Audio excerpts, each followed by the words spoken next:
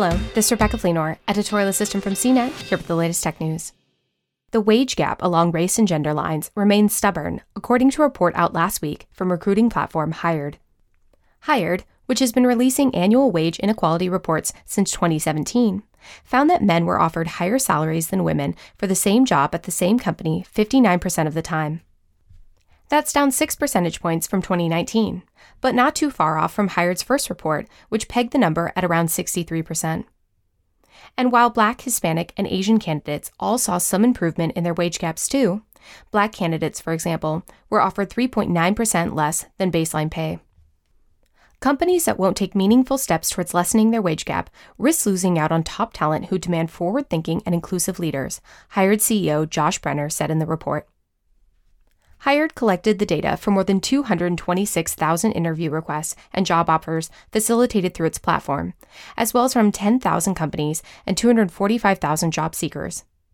The report comes as inequality and discrimination continue to persist in the tech industry. Companies have struggled to create diverse talent pools, keep the talent they have, and promote that talent up the ranks. Other factors, such as location and job role, might also play a role in the pay gaps. The gender pay gap in London stands at 10%, actually higher than San Francisco, which has a gap of 5%. And women software engineers are offered salaries on average 4.1% lower than their male counterparts. Women in product management roles make on average 1% more. The report also found that women and people of color are more likely to believe there's a wage gap than men are. Along those lines, 36% of men reported experiencing discrimination versus 57% of women.